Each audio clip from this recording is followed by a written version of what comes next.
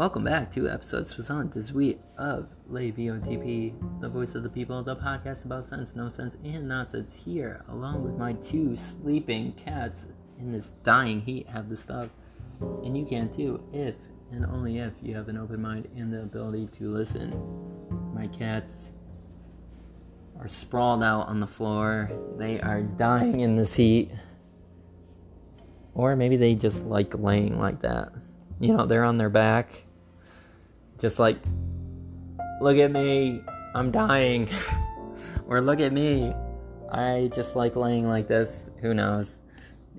But they're both alive. I could see them breathing, so they're good. But let's get back into Arcade Fire with the album Everything Now, which is their latest album, 2017. It seems so far long. God, my English, so far long ago. It seems so far away. It seems a long time ago, right? 2017? But this album is called Everything Now. I had no idea this album existed.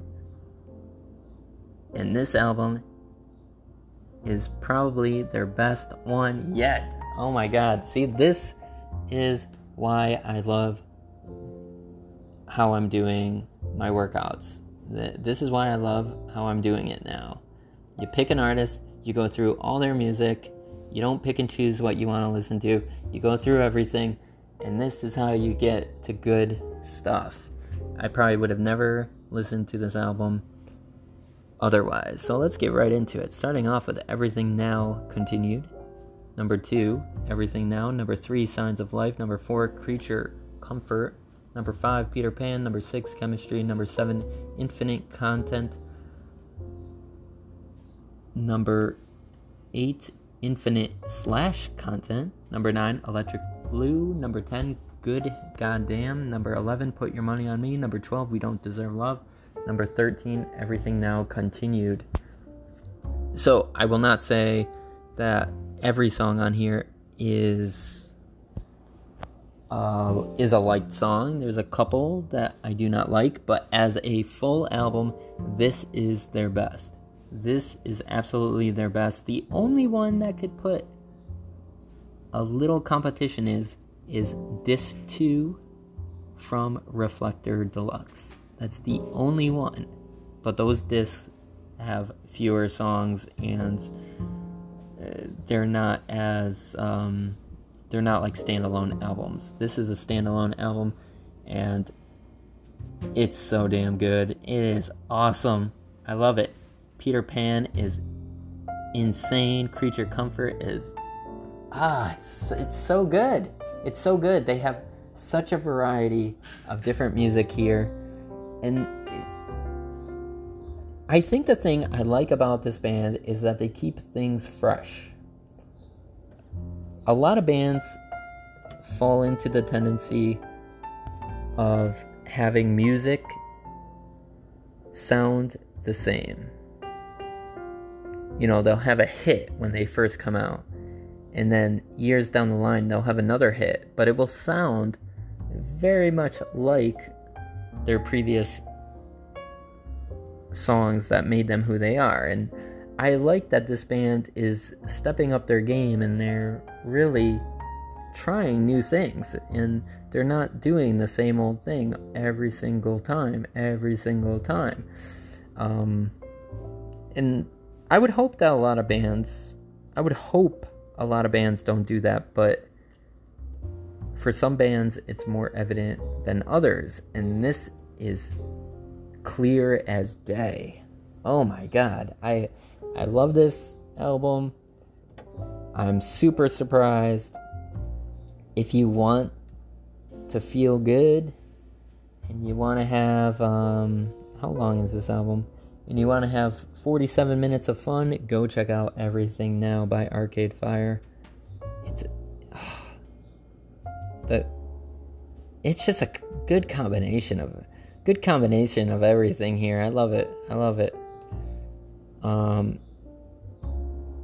Good final album from them, or at least the most recent album from them. they got an uphill battle with their next album. That's all I could say. That is all I could say. And whether you've listened to this before or you have not listened to this yet, go check it out. Everything Now, Arcade Fire. And now for the topic of the day. Getting to the bottom of my friend's list, so we're gonna have to start making up our own topics pretty soon. Book versus movie adaptation. Oh man, this is kind of tough for me to talk about because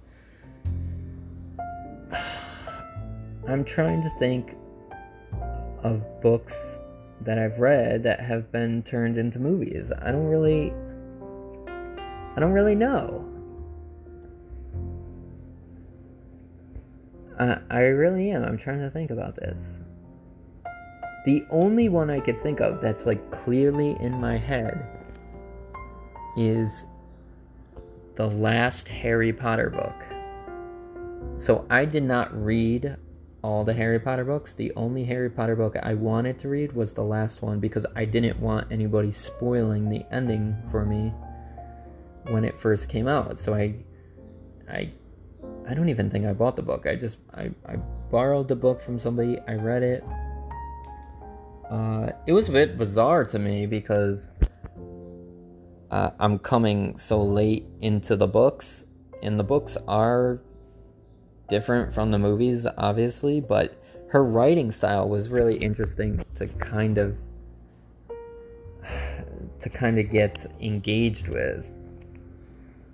Most people that are fans read every single book, so they know her style and they know how her books go. For me, it was kind of difficult. I was trying to figure out the style, and usually when you read something, you have clear images in your head about what's happening because the writing, like you understand the writing and you could get pictures in your head and you're visualizing things, and it was kind of hard. I think maybe that's one thing I should do is go back and read all the books and see if I could clearly get a better sense of how she describes things, and but from what I remember, going from the book to the movies, I think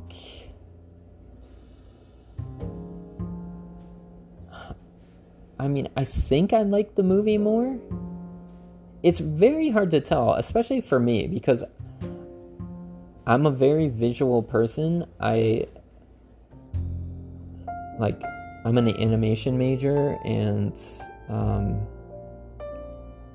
I love film, I love motion, I love seeing the imagery, so to see the movies come to life is a completely different experience than books. And I totally love books too, because you can make up your own images in your head. However, it's a completely different type of thing. It's like you're creating like your own memory in your head. It's not physically in front of you on a huge screen, somebody else's vision. So it's so different. It really is. I'll say for that example, I was a bit disappointed with the whole conclusion myself.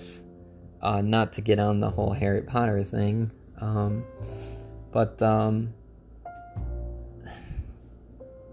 I just think that there's certain things that you could do in books that are better for books, and there's certain things for film that you could do that are better for film. And I think that if you're going into a project thinking, ooh, this book would be great for film, and all you're thinking about is the money, then it's probably not going to be coming out good. But if you're enthusiastic about the project and you're like, oh man, this is it, I'm hoping that a lot of times, like the directors or the people that are involved with these movies, they're fans of the works, and they're like, ooh, I really like this author. I have really good ideas and visions for this, let's put something together. And they really work together and they form something that's like unbelievable. The only other thing I could think of, which I did not read the book, is say the Lord of the Rings. Like, to me, the Lord of the Rings trilogy is one of the best trilogies ever put together, maybe even the best. But would I get the same sense if I actually read the books? I don't know. I really don't. I think that there's a very fine line into this, and again, it's on a project-to-project basis. I will say what I really am starting to not like is saying like animated movies to like live action movies.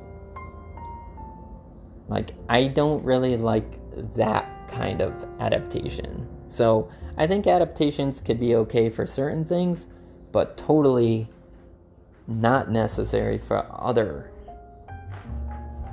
projects. That's completely evident, especially with the Disney live action films.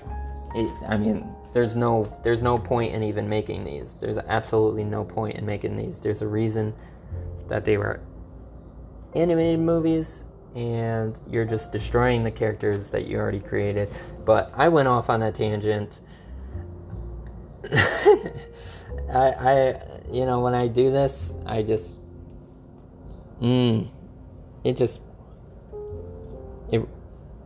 got hair in my throat. That's what you get when you have cats. That's what you get when you're really excited about film and cinema and projects like these. You get so invested in it that you want it to do well, and when they do a crap job at it, you really feel like they just punched you in the gut.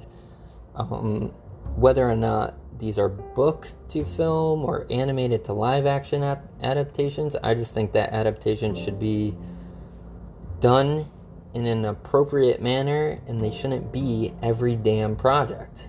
They should be thought out projects. And this has been episode Soissons this week. Episode Soissons this week of Live VOTP.